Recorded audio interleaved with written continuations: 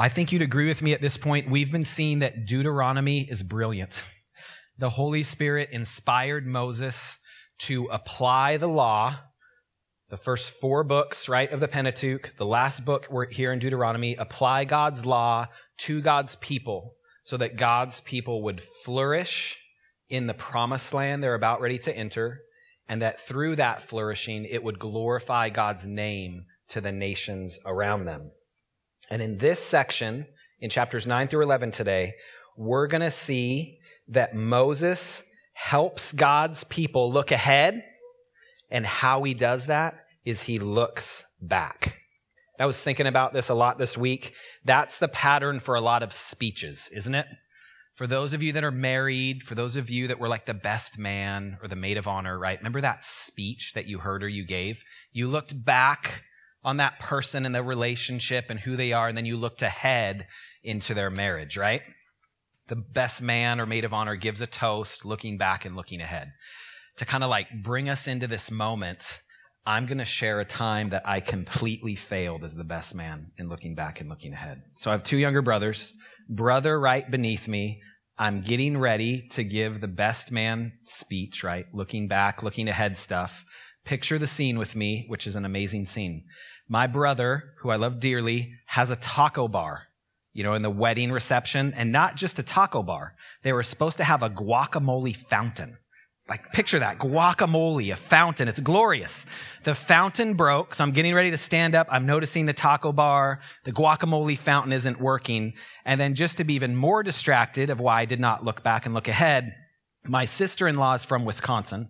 She's a huge, and I mean huge, University of Wisconsin fan, right? Bucky the Badger's their mascot. Does anybody know this? So no joke, taco bar, broken guacamole fountain, and then they somehow get someone in the full Bucky the Badger mascot to be in the wedding reception ready to dance, and I'm supposed to give the best man speech.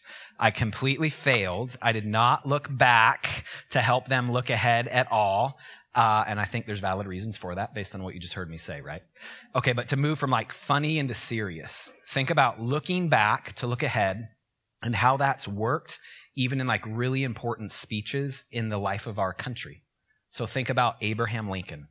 Remember, a lot of you in elementary school, you had to memorize the Gettysburg Address, right? What did Lincoln do? He looked back in order to look ahead.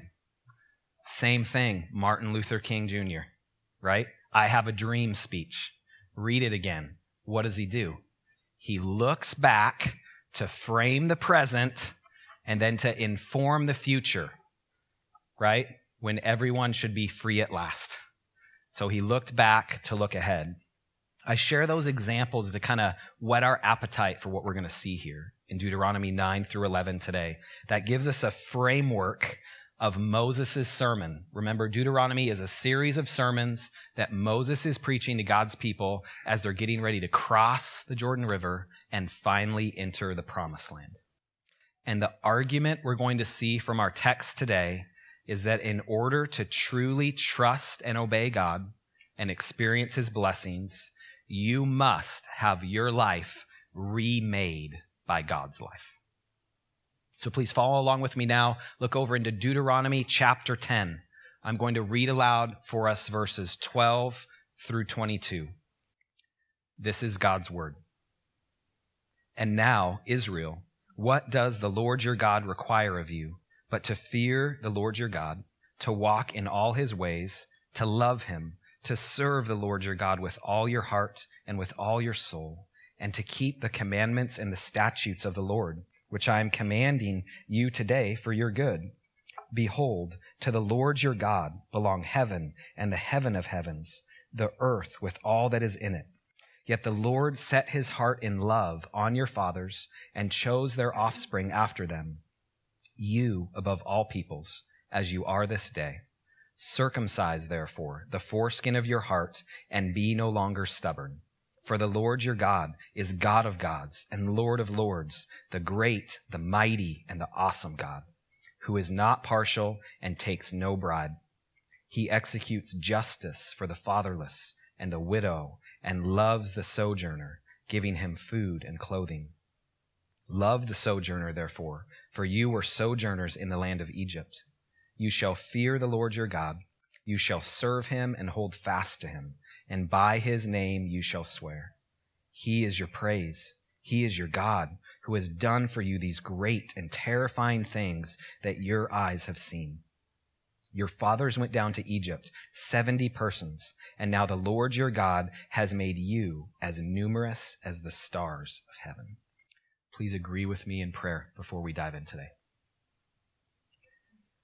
Father, we need to hear from you today. We praise you for your faithfulness and steadfast love. Till the soil of our hearts today by your Spirit and center us in Christ. Open your word to us this morning and open us to your word. It's in Jesus' name we pray. Amen. So a big chunk of scripture. Here are 3 questions we're going to consider together, 3 anchoring points from Deuteronomy 9 through 11. The first is, what are God's people to hear? Second is, what are God's people to do? And then lastly, what will God's people decide? That's the flow we're going to see in chapters 9 through 11. So first, what are God's people to hear? Look down. Look at how chapter 9 starts. And remember the setting. Moses preaching to the people of God. Chapter 9 starts, "Hear, O Israel, you are to cross over the Jordan today." And then they're told they're going to dispossess nations greater and mightier than they are. He's calling them to hear. He's reminding them of the moment that lies before them. And then what are they to hear? Let your eye go down to verse 4. We get the answer in verse 4. Look at what God, through the mouth of his preacher, through Moses, warns them against. God warns them against what kind of sermon they've actually been preaching to themselves in their heart. Listen to this. Chapter 9, verses 4 through 7. Do not say in your heart, after the Lord your God has thrust them out before you, it is because of my righteousness that the Lord has brought me in to possess this land. Whereas it is because of the wickedness of these nations that the Lord is driving them out before you. Not because of your righteousness or the uprightness of your heart are you going in to possess their land, but because of the wickedness of these nations, the Lord your God is driving them out before you, and that he may confirm the word that the Lord swore to your fathers, to Abraham, to Isaac, and to Jacob. Know, therefore, that the Lord your God is not giving you this good land to possess because of your righteousness, for you are a stubborn people. Remember and do not forget how you provoked the Lord your God to wrath in the wilderness. From the day you came out of the land of Egypt until you came to this place, you have been rebellious against the Lord. Can you see it already? He's helping God's people look ahead by looking back. And he tells them, you are a stubborn people. The sermon you've been preaching to yourself is that all this good stuff's happening because of your righteousness. And he's warning them against that. So what are God's people to hear? They're to hear this warning from Moses the preacher, the warning about self-righteousness. God is saying that the promised land they're about to enter isn't theirs because of their own righteousness. Meaning God's provision and grace to them is not because of anything they're bringing to the table. It's nothing in them that is compelling God to act for them in this way. It's not because of their righteousness. But what is it because of? Did you hear that in our text? It's because God keeps his word. Because God is keeping his promises. He's confirming his word that he promised to those that went before them, right? The promise he made to Abraham, to Isaac, and to Jacob.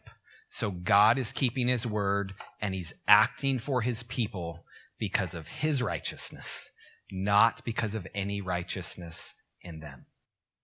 So again, we just have to hear this. Picture yourself in that group of people that Moses is preaching to. Beware of the sin of self-righteousness. So not only, just picture the scene with me, not only are they prone to self-righteousness, later, if you keep reading here in chapter 9, Moses looks back and just to drive his point home, he reminds them, hey, let's get in the Wayback Machine. Do you remember what happened by the mountain when your forefathers made that golden calf thing? Yeah, let me remind you about that. So Moses drives the point home. If they were like, yeah, that was my mom and dad that were self-righteous, I'm not self-righteous. Moses unpacks this for them through the retelling of the golden calf, when God's people were so quick to turn away from God and to fashion something created for their identity, for their security, for their satisfaction, and for their happiness, right? So this is the sermon Moses is preaching. In verses 15 then through the end of the chapter, Moses retells the story. He's looking back, and then he's kind of like applying it to them. He retells how he came down from the mountain with the 2 tablets of the covenant, right? For those of us that have like grown up Christians, or you know your Bible, like you've heard this before. But I hope you can like picture the glory and the wonder of this. Moses comes down from the mountain from being with God with the tablets, the 10 commandments, right, of God's covenant down. And what does he see? The people have made an idol out of gold from the gold that God gave them from when they escaped Egypt as slaves. And instead of being grateful to God, they refashion it into another god to worship. Look down at verse 17. What does Moses remind them? What did he do? It says he threw down the tablets of God's commandments and they broke. And then Moses mediates with God again, back up on the mountaintop for God's people because of their sin. This is what he's retelling them. Hey, remember, look back at this as they're about ready to enter the promised land. And then notice there when Moses throws down the tablets and they break, notice what it doesn't say in Moses' sermon. Moses doesn't say like, God rebuked me for that. It gives no statement that God was displeased for Moses breaking the first copy of the 10 Commandments, like in righteous response to the sin of God's people. And then as we move closer to the end of chapter 9, Moses describes, again, he's connecting the past to the present in order to inform the future. He describes God's people as rebellious and stubborn. Is Moses ear-tickling here as a preacher? Not at all, right? Like, I wonder what the faces were like as they're looking at him. He's like, remember your forefathers, remember this happened? You also are rebellious and stubborn. So Moses' sermon, he continues to look back, and again, he's reappropriating what happened to God's people in the past, to God's people in front of him as they're looking ahead, right, for these long promises of entry into the promised land. That's a lot. We have a big chunk of scripture today. I'm just trying to bring us into the flow of it. But I wonder, like, as you hear this, maybe as you've been reading the text in preparation to hear it preached this week, where do you see yourself in this story? I would invite you to see yourself in this story. Romans 15:4 says that for whatever was written in former days was written for our instruction, that through endurance and through the encouragement of the scriptures, we might have hope. So we can know that on this side of the cross, we need to hear Deuteronomy today, and that it's for our instruction too. We have God's word on that. So I wonder, how does Deuteronomy, just right here in chapter 9, how does it instruct you? Do you see yourself in the people here, prone to not believing God? And maybe, we like to say this often at GBC because it's true, if you're being really honest. I just broke our pulpit. Oh, well. If you're being really honest, you've been stubborn or rebellious with the Lord lately, right? It's easy to read Deuteronomy like a Bible storybook, which are great. We have some in the back. Pick some up. But you have to see yourself in this. It's written for our instruction. So is that you? Are you in the crowd here? Let me encourage you that we all are. So what are we hearing from Moses' sermon, and how should we respond? That's the argument, that's the flow, that's the posture here to the original audience, and that's how we're to read this as well. So that brings us to our second emphasis, chapter 10. What are God's people to do? Chapter 10 begins again by Moses doing what? Looking back. He looks back again. And then in verse 12, that Moses' sermon takes a really important turn, and he addresses the immediate audience. He's been looking back, and now he really focuses in, he hones in on God's people in front of him as they're ready to cross the Jordan River. Look down specifically again at verses 12 through 21, and I want you to listen to this again. Listen to how God is described in these verses. What do we learn about God? Listen to how God's people are described. What do we learn about ourselves? And then in light of all this, what are God's people to do? Look down at the Bible in front of you, verses 12 through 21. Follow along and just listen again. And now, Israel, what does the Lord your God require of you, but to fear the Lord your God, to walk in all his ways, to love him, to serve the Lord your God with all your heart and with all your soul, and to keep the commandments and the statutes of the Lord, which I am commanding you today for your good. Behold, to the Lord your God belong heaven and the heaven of heavens, the earth with all that is in it. Yet the Lord set his heart in love on your fathers and chose their offspring after them, you above all peoples, as you are this day. Circumcise, therefore, the foreskin of your heart and be no longer stubborn. For the Lord your God is God of gods and Lord of lords, the great, the mighty, and the awesome God, who is not partial and takes no bribe. He executes justice for the fatherless and the widow, and loves the sojourner, giving him food and clothing. Love the sojourner, therefore, for you were sojourners in the land of Egypt. You shall fear the Lord your God. You shall serve him and hold fast to him. And by his name you shall swear.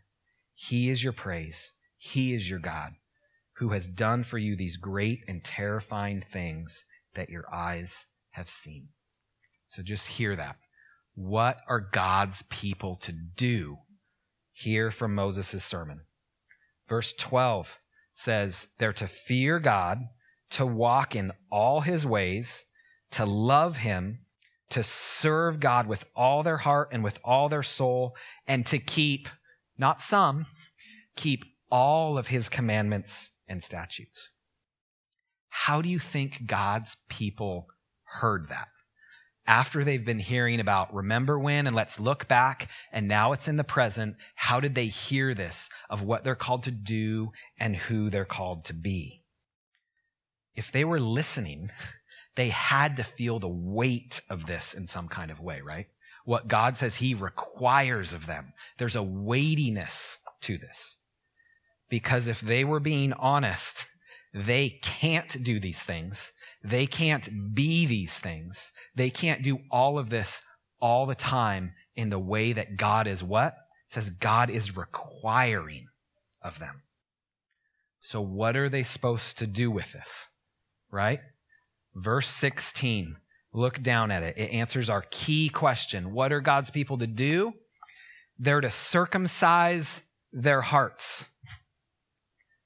Think about that. How would they do that? Like, have you ever thought about that? To say that what are you supposed to do with this? You're to circumcise your heart. That's like saying, in other words, you need to perform open heart surgery on yourself. After you're saying, I require all of this of you, and you know what you need to do? You need to circumcise your heart. So just break open your own chest cavity, be your own cardiac expert, and perform surgery on your own heart. Like, there's a weight in Moses' sermon here to God's people. All you have to do is be the surgeon who does open heart surgery on himself or herself. Go for it, God's people. That's what Moses' sermon is saying here. I think we can all be honest again. How well would we do with that job description? Do open heart surgery on yourself. We would fail and it'd be really messy, right? really messy. None of us would be able to do that no matter how many YouTube videos you watch. You cannot do open heart surgery on yourself, okay? Right? So really think about it. What core foundational thing are God's people being told they have to do? They're being told they have to have a new heart to trust and obey God. And they're also being told by implication of this command, they are completely incapable of doing it. Just like none of us are capable to do open heart surgery on ourselves. Moses, the reason I can say that is because Moses picks up this thread later in the book. We're going to see a lot of it later. Deuteronomy chapter 30, verse 6. God speaks to the need underneath their need. Verse 6 in chapter 30 says, "And the Lord your God will circumcise your heart and the heart of your offspring, so that you will love the Lord your God with all your heart and with all your soul, that you may live." They can't, and God can. That's what Moses is preaching them. The only way God's people will get the deep heart change they need is by God doing that work himself, right? And just connect what's right here on the pages of Scripture in front of you.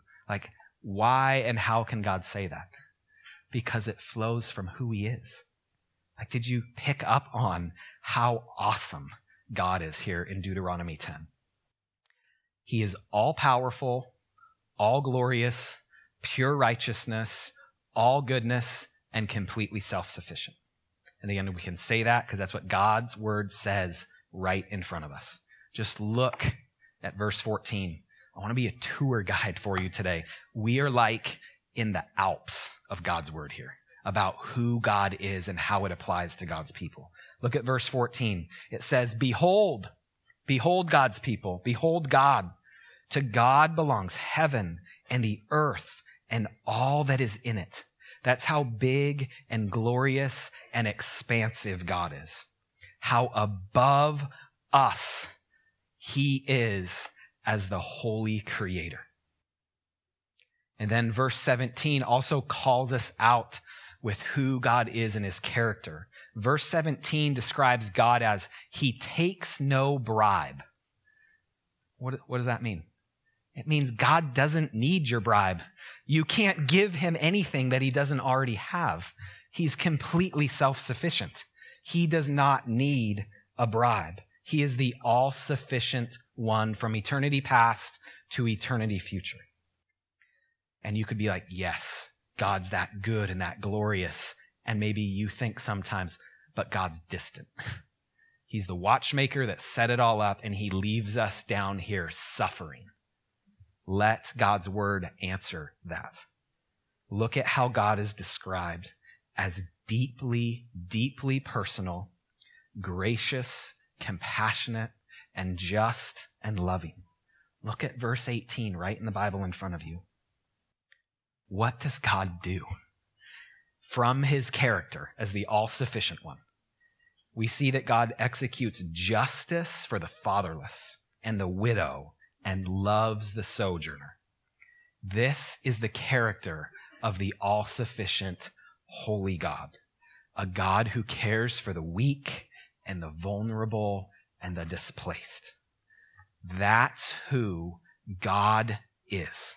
And that's how God is described throughout Scripture. Two quick examples. Later on in the story of the Old Testament, in the book of Psalms, Psalm 68 verse 5 says, "God is the father of the fatherless and protector of widows is God in his holy habitation." In God's holy habitation, who is he? He's the father of the fatherless and protector of the widows. Psalm 146 verse 9, "The Lord watches over the sojourners. He upholds the widow and the fatherless, but the way of the wicked he brings to ruin." This is who God is. This is how he works. Can you taste and feel his character from this sermon? So I've been reflecting on this week. And if you're here and you don't know Jesus yet, again, we're really glad you're here. Church is the best place to consider the claims of Christ. And I just want to invite you to connect some dots here. So I wonder, is this, from Deuteronomy 10, the God that you say you don't believe in. A God that is all holy and sovereign and self-sufficient, and this loving and just and kind and compassionate. A God that cares for orphans and widows and strangers and immigrants. And when you say, yeah, Mike, I don't believe in God, maybe the God you don't believe in, the other Christians in this room would say, yeah, that's not the God we believe in either. Like, this is who God is. And I'd invite you to think about, if you don't know Jesus yet, right? Like, you hear it all the time in the world around us, and it's a good way in some ways and also has deficits. There's like this wave of movement and momentum for justice in our world, right? Like, maybe you don't believe in Jesus, but like, you want justice. And yes, that probably makes you like a really good neighbor in and around Gresham, right? You want justice. There's so much injustice around us. But I wonder, like, how does that fit with you saying you don't believe in God?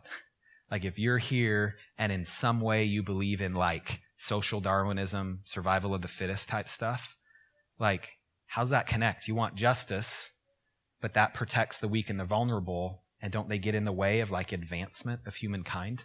So I would just encourage you to like sit in some of the tension and even inconsistencies that God's word invites us to consider. And I'd also like lovingly invite you to consider that perhaps your desire for justice in the world is meant to point you somewhere. And not just somewhere, but to someone. The God who is the source and the answer for the justice you long for. This is who God is, we see right here in Deuteronomy chapter 10. So just picture with me again what's happening here, what's going down in Deuteronomy. Moses is saying that in order to experience the fullness of God's blessing, you have to have a new heart. And there's no way you can bring that about yourself. The only way to get what you need is for God to do that work himself, right? You can't circumcise your own heart. That's the work that God does. And I'd also invite us, for those who profess faith in Jesus Christ, as a church family, to consider some of the applications this means for us too. So let me tee that up by asking you two questions. This text calls us to reflect and consider, what are you trusting in for your righteousness? And then what have you been trusting in to do that deep work of change in your heart? God's saying you need a new heart, and I'm the only one who can do that. So I'd offer to you, this has a few implications for us today. This reality means that religious performance can't circumcise your heart. No matter how many good things you do, and I mean it, probably like really good things, and no matter how many bad things you don't do, that will not perform open heart surgery to give you a new heart that you need to fully love and fully trust God with your whole life. It also means, there's an implication of this, that a new set of circumstances is ultimately not what's going to bring the deep heart change that you need. So just think about it from Deuteronomy. They're ready to enter the promised land, right? We know they enter the promised land, and is it like heaven on earth for God's people going forward in the Old Testament? It's not, right? Their new set of circumstances did not circumcise their hearts. Moving from one side of the Jordan River to the other, what did they bring with them? What luggage were they carrying along the way? Their own stubborn hearts. Their hearts had not been remade yet by God. And this is true for all of us too. And I say this lovingly and compassionately as one of your elders, knowing what a lot of us, we're in, like Amy prayed for us earlier, some dark, trying times personally in your family and whatever, right? This means a different set of circumstances isn't ultimately what you really need to change your heart towards God. Okay, that's what Deuteronomy points us to. And one other implication that this kind of tees up for us. It means that politics can't give you a new heart either. No matter how right you think your politics are, it can't circumcise your heart. This is a timely reminder for us in our moment as we look ahead, right? We're looking back to look ahead. What's right ahead for those of us who are Americans in our context over this next year and 2 years? Another election cycle. Who's excited about that, right? Boo, is our politics, no matter where you fall in the political spectrum, no matter who you want to be in power, what party, what person, is that going to bring the deep open heart surgery kind of change you need in your life and everyone else needs? Like, can you see how applicable God's word is? The only thing that'll bring real, true, lasting change in your life is God doing that work, no matter who's in office. Okay? So this is a reminder for us as God's people too, as we look ahead. And the reason I can say that, again, is because it's in the flow of Deuteronomy. Did a change in politics and who's in power change Israel's heart going forward? Not at all. No matter if it was judges or kings, they had stubborn hearts. God is the only one who does the true heart change that we need. So why do we place our hopes for peace on earth and goodwill towards men in politics and politicians today? Again, it's not bad. We live under the sun, but why do we do that? Why? What do politics do? They function like a golden calf in our lives, don't they? They always overpromise and underdeliver. They don't bring about the change that we all need. So God's word is crystal clear here. You cannot do open heart surgery on yourself. We're like, yes, I knew that, Mike. Thank you, right? Only God can bring the heart change that we need. And this brings us to chapter 11, where we're going to see the question, what will God's people decide? Right? So there's a flow, a movement in our text. Chapter 11 brings God's people to a decision point as they prepare to enter the land. For example, just look down real quick. Look at verse 1 and verse 8. They start with a call for God's people to respond. It says, you shall therefore. So in light of what you've just heard, right, from 9 and 10, you shall therefore is Moses' sermon. Moses is preaching for a response, for a decision. 3 times, just in chapter 11, 3 times he calls for action by saying today, right? It's time stamped. We've been looking back, but that was only to help us like frame the moment and look ahead. Chapter 11 has today 3 different times. Remember in chapter 10, we saw that they needed to perform open heart surgery on themselves. They can't. Now here in chapter 11, God is speaking through his preacher, through Moses, and saying, you need to follow God completely as you enter into the land. So not only do they need like a brand new heart, they need a new operating system for their heart too, to fully trust and fully obey God in the promised land. So a question hangs in the air for us in the flow of Deuteronomy as we come into chapter 11. Will they? Will they decide to trust and follow God? And not only will they, whatever they decide, their decision has significant consequences. Chapter 11 draws to a close, and it highlights God's covenant blessing or covenant curse is put before them based on what they decide. Look with me at chapter 11, verses 26 through 28, and then 31 and 32. See, I am setting before you today a blessing and a curse. The blessing, if you obey the commandments of the Lord your God, which I command you today, and the curse, if you do not obey the commandments of the Lord your God.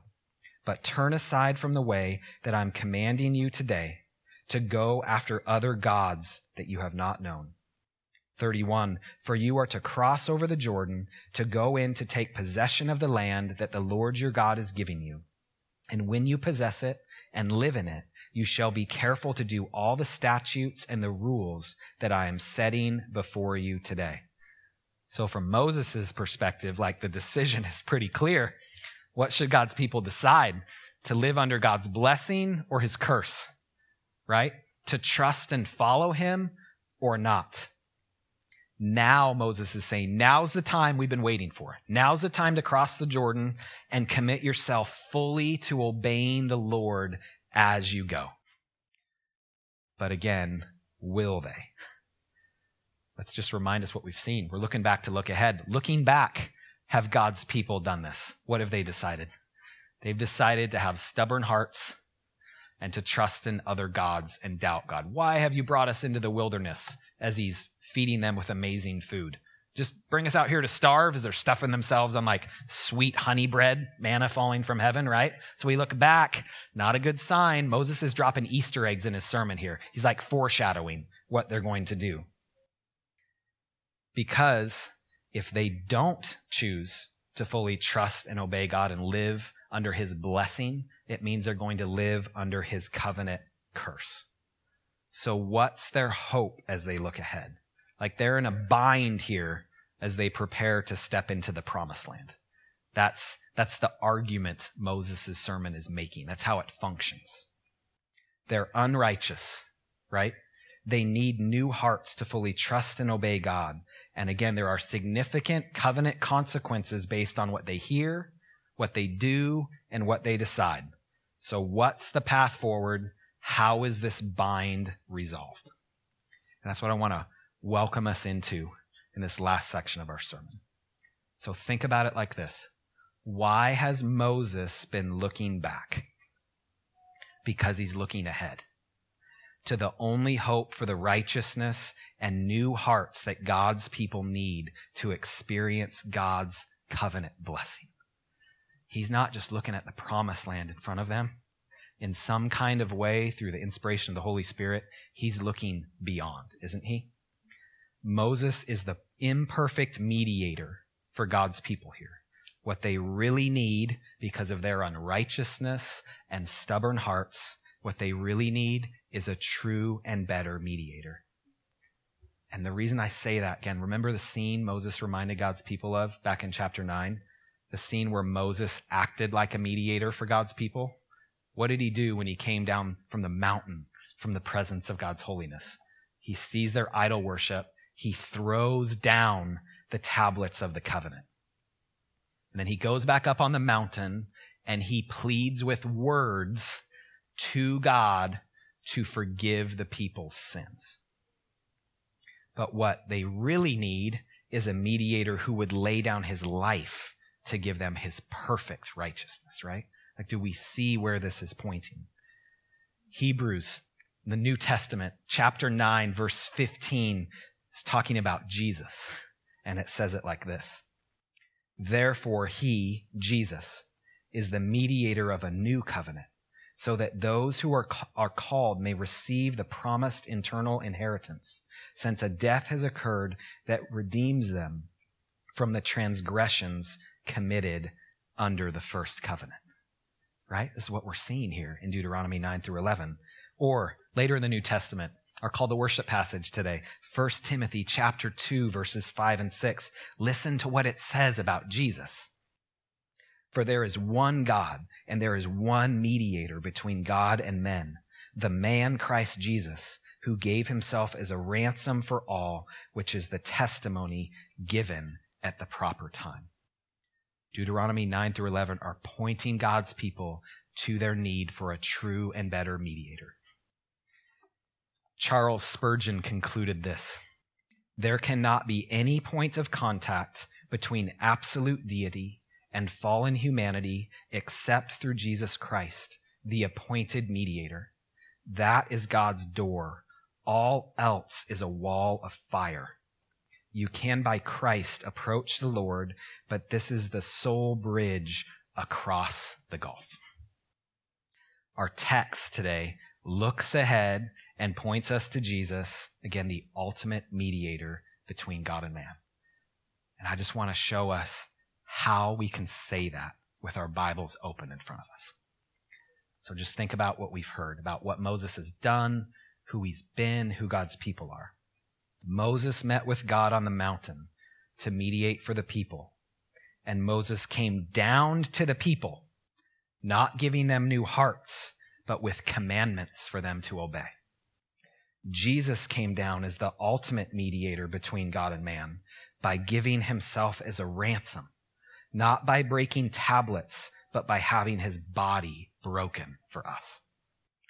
Jesus was in full unity with God the Father and God the Spirit for all eternity past. And he came down from heaven to be the mediator himself by living the perfect life each of us should live and dying the death each of us should rightly die for our sin, for the sin of our unrighteousness. So here in Deuteronomy 9 through 11, Moses, what does he do? Remember, he warns them. He warns them against self-righteousness. Think about Jesus.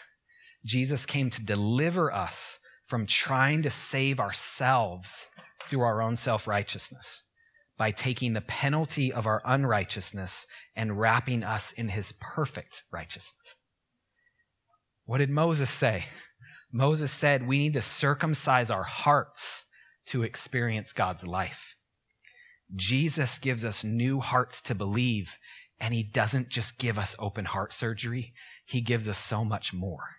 2 Corinthians 5:17 says, therefore, if anyone is in Christ, he is a new creation. The old has passed away. Behold, the new has come. Like you picking up how much better Jesus is and where Deuteronomy is pointing us to. Again, Moses in his sermon said that God executes justice for the fatherless and the widow and that he loves the sojourner. Yes and amen. It's who God is. How did he prove it? Jesus proved who God is for all time by making sinners his children at great cost to himself and bringing us as spiritual sojourners home, right? This is who God is. Jesus said that God's people had to obey all the commandments to be blessed in the promised land, didn't he? Jesus perfectly obeyed all the commandments of God and yet became a curse for us so that we can receive the full blessings of God that are ours now and will flow into all of eternity. Moses' sermon looks back to look ahead. And by looking ahead, he is anticipating the perfect person and glorious work of Jesus Christ. So as we move to a close from hearing this sermon about the sermon of Deuteronomy 9 through 11, I think it calls us to respond too, doesn't it? Because we also need to hear, we need to do, and we need to decide how we're going to respond to who God is. So let me encourage you to join in on the fun that Moses is doing here and look back, right? And by looking back, look ahead. Like now, and when we take the Lord's Supper in a few minutes, and this week, look back at how good and trustworthy God is and how he has proven that for all time through the person and work of Jesus Christ. And then apply that reality to your heart, to your stubborn heart that God needs to work on and make new. The only way for true, deep, foundational change to get a new heart in your life is to apply the person and work of Jesus Christ to your heart, to the operational control center of who you are, right? To the central source of what you love, to the core identity of who you are. And let the person and work of Jesus Christ melt your stubborn heart. Let it comfort you in your afflictions of who God is. He doesn't just say I'm this. He's proven it himself in his person. Let that speak into your fears. Let it get inside of and underneath your unbelief. Like confess and repent before God. So let me encourage us as God's people now on this side of the cross to confess and repent of the ways in which you're stubborn toward God through your own self-righteousness, through trying to fix yourself. And then turn and trust in Jesus for the forgiveness of your sins and ask his Spirit to renew a right heart in you. And then, just like picture this with me, as God's people now, we look back to look ahead. And as you look ahead and you fix your eyes on Jesus, let Jesus' life remake you as you follow him with your life. Because for all who trust in Jesus for the forgiveness of your sins, Jesus obtains what? He obtains a true and better promised land for all of us as we look forward, where one day there will be people from every tongue and nation and tribe, and will worship together the supreme worth of Jesus Christ forever and ever on the new heavens and new earth. And there will be no end. Where Jesus will, listen to who Jesus is. Where Jesus in Revelation 21:4 says, will wipe away every tear from their eyes. And death shall be no more, neither shall there be mourning, nor crying, nor pain anymore, for the former things have passed away. So we as God's people are to look back, to look ahead, and in order to truly trust and obey God and experience the fullness of his blessings, we must have our life remade by God's life. So please bow with me and we're going to respond in prayer. Father, we praise you for who you are, the holy, all-sufficient one who loves the fatherless and the widow and the immigrant, Lord, and the stranger, the displaced. And you have provided proof for all time by sending your Son to take on the curse each of us deserve and to give us the blessings of your righteousness for those of us who are in Christ. We confess and repent in light of this that we are far too easily pleased to trust in our own righteousness, Lord, to try to fix ourselves when we need you to fix us in a deep kind of way. So we rejoice, Lord, we stand positionally today, not because of our righteousness, but because of Jesus. So give us as a church, Lord, and us individually, deep heart change as we look to Jesus and entrust our lives to him. It's in Jesus' name we pray. Amen.